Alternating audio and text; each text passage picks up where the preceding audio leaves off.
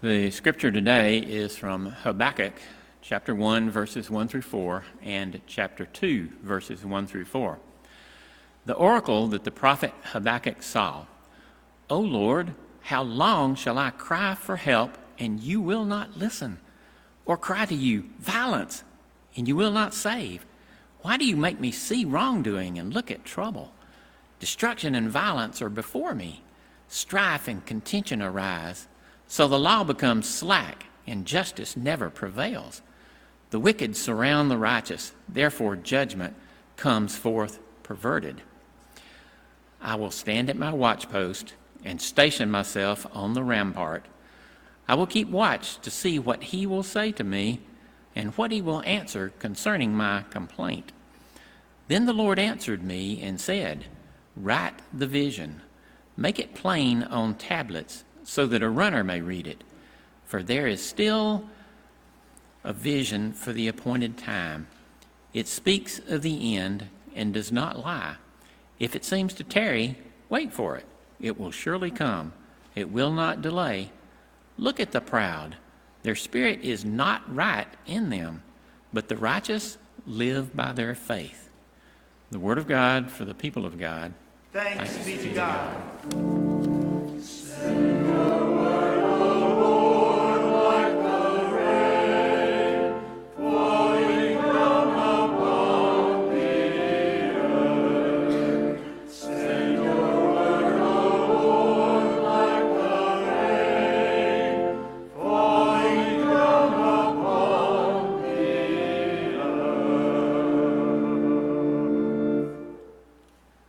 You may be seated.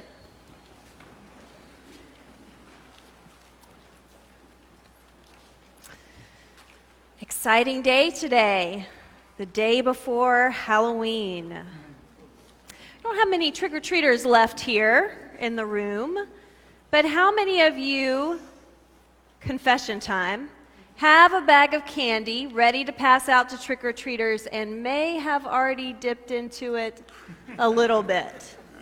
Maybe a lot. It's hard to wait, harder for some of us than others, isn't it? Today's scripture is about waiting. We hear that and we say, oh boy, waiting. It's no secret that none of us likes to wait. We see it all around us every day. You are in traffic going somewhere, and all of a sudden traffic is stopped in all lanes. And it isn't long, is it, before you see someone zip around and try to use the emergency lane. They just can't wait. They've got to be first. Or maybe you walk into the break room at work or your kitchen at home, and you go to put something in the microwave and you see that there's still like 5 or 6 seconds left on there from the last time someone used it. They put it in for the full 2 minutes, but then they just could not wait till the end, right? We've all done that. What is that urgency in us that does not like to wait, just can't stand to wait the whole period of time? If it's bad for little things like traffic and a Hot Pocket, then it is even worse for the things that matter, isn't it? For the big things, it's even harder to wait. The scripture that was just read from Habakkuk is from a person who was having to wait for the big things, for justice, for an end to the violence. And this kind of scripture is what we call a lament. It's a kind of writing that cries out to God, where the speaker pours their heart out to God. You heard him saying, "How long, God? How long?" The speaker is holding God accountable, waiting for an answer from God. In fact, he says, I'm just going to sit here until God decides to speak. He makes a place on the rampart, a high up place, and said, I will just wait until God decides to speak. And when God speaks, what did God say? When God finally spoke, God said, "There is still a vision for the appointed time. It speaks of the end and does not lie. If it seems to tarry, wait for it. It will surely come. It will not delay. When God finally speaks, God says, wait more. Wait more. Well, that doesn't seem right. When there's something important to us, we rush it, don't we? We say, well, that's important, put a rush order on it. Or we say, this is big, go, go, go. We've all gotten used to Amazon. Now, if we're told we have to wait a week for the package, it's the end of the world, isn't it? If something's important to us, we say, rush it. But God works differently. This is a God who rests for one full day of every week, no matter what is going on, and commands us to do the same. This God is not in a hurry. This is a God who prophesied about the coming of the Messiah way back in Isaiah, and it wasn't until we got to the Gospels in Matthew, Mark, and Luke that it actually happened. It takes a long time. This is a God who, after the crucifixion, hung out in the tomb for 3 whole days before the resurrection, while all the disciples were saying, something's got to happen. God just took God's time. This is a God who is still taking God's time while we wait for the next coming of the Messiah. And wait, and wait, and wait. For every time that we say, put a rush on it, God says, this is too important to rush. I have given birth 3 times. Our first 2 kids, the boys, came really quickly. Like, so quick we didn't make it to the right hospital quick. But the third, our daughter, did not come quickly. I had been in labor the whole day and still nothing was happening. And I was starting to panic a little bit because this didn't happen to me. It happens to other people, but not to me. What did this mean? In fact, as the evening came on, the nurses seemed a little bit worried too. And I recall that they called the doctor in and they said, nothing's changing. We're giving her all the drugs, the Pitocin, everything. It's not moving things along. It isn't progressing. And the doctor said, well, some babies don't like to be rushed. And I thought, well, some mamas would really like things to hurry up a little bit. She said, back off the drugs, don't rush the baby, give her some space, and see what she'll do. And something about her confidence, her calm, her presence of peace made me trust it. So we did. And the night wore on. And as my husband snored peacefully from the couch, and I waited in that awkward position you have to wait in because you can't feel your legs, I realized there was sort of an archaic sense about it, something that somewhere in my DNA remembered this waiting that I never do any other time. There was a holiness to it.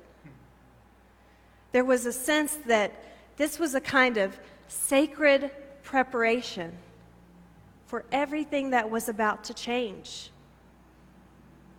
All those hours, they weren't wasted and they weren't empty. They were a part of what was coming next. I wonder, can we give God time to work? Can we back off and see what God will do? This skill that can be developed to give God space and time, we sometimes call attending to Kairos time. There's the structured time that we have, the seconds and minutes and hours. But Kairos time is the time that God works on, that doesn't have to do with seconds and minutes and hours, weeks, doesn't have anything to do with the calendar. Instead, only has to do with the right time, the appointed time, when things are ready. Can we attend to that kind of time? To stop treating God like he's in some sort of cosmic hot dog eating contest, more, go, go, go. And instead see that God is much more like a master craftsman, working slowly, carefully, with precision and finesse. While we are waiting, there is a danger we have to be aware of. I asked you a minute ago if you'd broken out the Halloween candy, opened up the bag a little earlier. Sometimes we do that with presents. We try to sneak a little peek before it's actually Christmas Day. Now, that's a different kind of rushing things. That comes from an anticipation of the delight and joy and pleasure, right? But there's a different kind of rushing that is not because of that. This kind of rushing and hurry comes from a place of fear. It comes from a place of fear. Fear makes us do something else. It sometimes causes us to start to lose faith. Fear sounds like, maybe God's not coming. This kind of rushing sounds like, maybe God's work won't happen in time. We start looking around, thinking maybe we need to start taking matters into our own hands, pushing them along, manipulating them. Or we start looking around, trying to rationalize, trying to logic our way into thinking that the way things are, or the way we make them, must have been God's plan after all. That may sound confusing, so here's an example of this. Do you remember Abraham and Sarah? Remember them? Father Abraham had many sons. The backstory on that nursery song is that Abraham and Sarah were very old and childless, not by choice, and God came to them and said, I want to make you the parents of many generations, more numerous than you can imagine, and I'm going to make this happen so that they can be a blessing to everyone else. It sounded amazing. It sounded wonderful. Abram and Sarai, as they were known then, said, yes, sign us up. But then time passed. In fact, a lot of time passed. Abram was 75 when God came to him with this idea, and now he's 99. In the course of that time, it had started to seem like maybe God wasn't going to work, or maybe God needed a little help along the way. And so Abram came up with all these plans and schemes to try to fit the reality that already was into what he thought God was trying to do. You remember the story that he ended up taking on one of his slaves as his wife and trying to make that into God's plan, and it didn't work. In fact, it was a mess. It's as if Abram said, well, close enough, but it wasn't.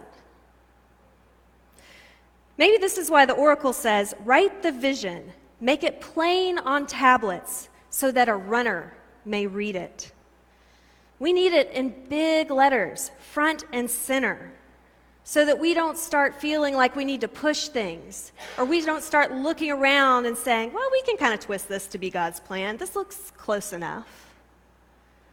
Because if we're being honest, church, we've done a lot of saying close enough and settling for less than what God intended. We have done a lot of accepting less than God's intentions for the world, than God's vision, just to avoid the discomfort. We have accepted sexism, acting like women can't know God as much as men. We have heard our neighbors talk like that, and we've just let it pass. We have accepted racism, treating some people differently because of the color of their skin or who their ancestors were, supporting systems or letting them go that hold those people down, and we've acted like it's normal. We've said, well, close enough, just because it's better than it was. It isn't close enough. We have accepted all sorts of economic systems into how we work as a church, looking at the numbers and the dollars instead of focusing ourselves on the Spirit of God, because we were afraid of what would happen if we let those things go. We have given ourselves to quarrels, to disputes and divisions that have made us into bitter, mean, hateful people, instead of people filled with love, joy, peace, patience, kindness, generosity, faithfulness, gentleness, and self-control. It's not good enough. It's not close enough to what God intended, and yet we act like it is. And we try to justify it. And still, Scripture keeps holding up that sign of the vision in big letters, calling us to remember what it is God intended. The psalmist held up the sign and said, "Steadfast love and faithfulness will meet. Righteousness and peace will kiss each other. Faithfulness will spring up from the ground, and righteousness will look up from the sky." Isaiah held up the sign that said, "The nursing child shall play over the hole of the asp, and the weaned child shall put its hand on the adder's den. They will not hurt or destroy on all my holy mountain, for the earth will be full of the knowledge of the Lord as the waters cover the sea." Paul wrote it in big letters when he wrote, "There is no longer Jew or Greek. There is no longer slave or free. There is no longer male or female, for all of you are one in Christ Jesus. And if you belong to Christ, then you are Abraham's offspring, heirs according to the promise." Jesus, when he read the scroll, called out in big letters, "The Spirit of the Lord is upon me, because he has anointed me to bring good news to the poor. He has sent me to proclaim release to the captives and recovery of sight to the blind, to let the oppressed go free, and to proclaim the year of the Lord's favor." You know it and I know it. We've settled for less than that, haven't we? We've said something far less than that is close enough. Don't settle. Don't stop here. Don't accept something that is not God's vision in the name of progress. We have to keep our eyes on the vision, and when we look around us, be willing to say, "This isn't it. This isn't what God intended." And we're not going to accept less than what God intended. We'll wait. We'll wait. We'll wait for God to accomplish what God set out to do. The other part of that is that we have to be willing to say to those around us, "We'll wait with you." Those people, our neighbors, our friends who are hurt most by the injustices that we see around us. There are too many Christians who look at those and try to fit it in somehow to God's plan. Well, this is all a part of what God's doing. It is our job to be willing to say, "No, it's not." And we'll wait with you until God accomplishes the justice that he has promised. That's the calling that Habakkuk felt on his life, and it's the calling that's placed on us. And God's question to us today is, are we willing? Are we willing to wait? Are we willing to not settle? Friends, I promise you, what God's working on is worth the wait. Let us pray. Lord, it's hard to wait. You know that about us. And so we ask you to strengthen us, to give us patience, to wait on you, and courage to accept nothing less than your intentions. We ask all these things in your name. Amen.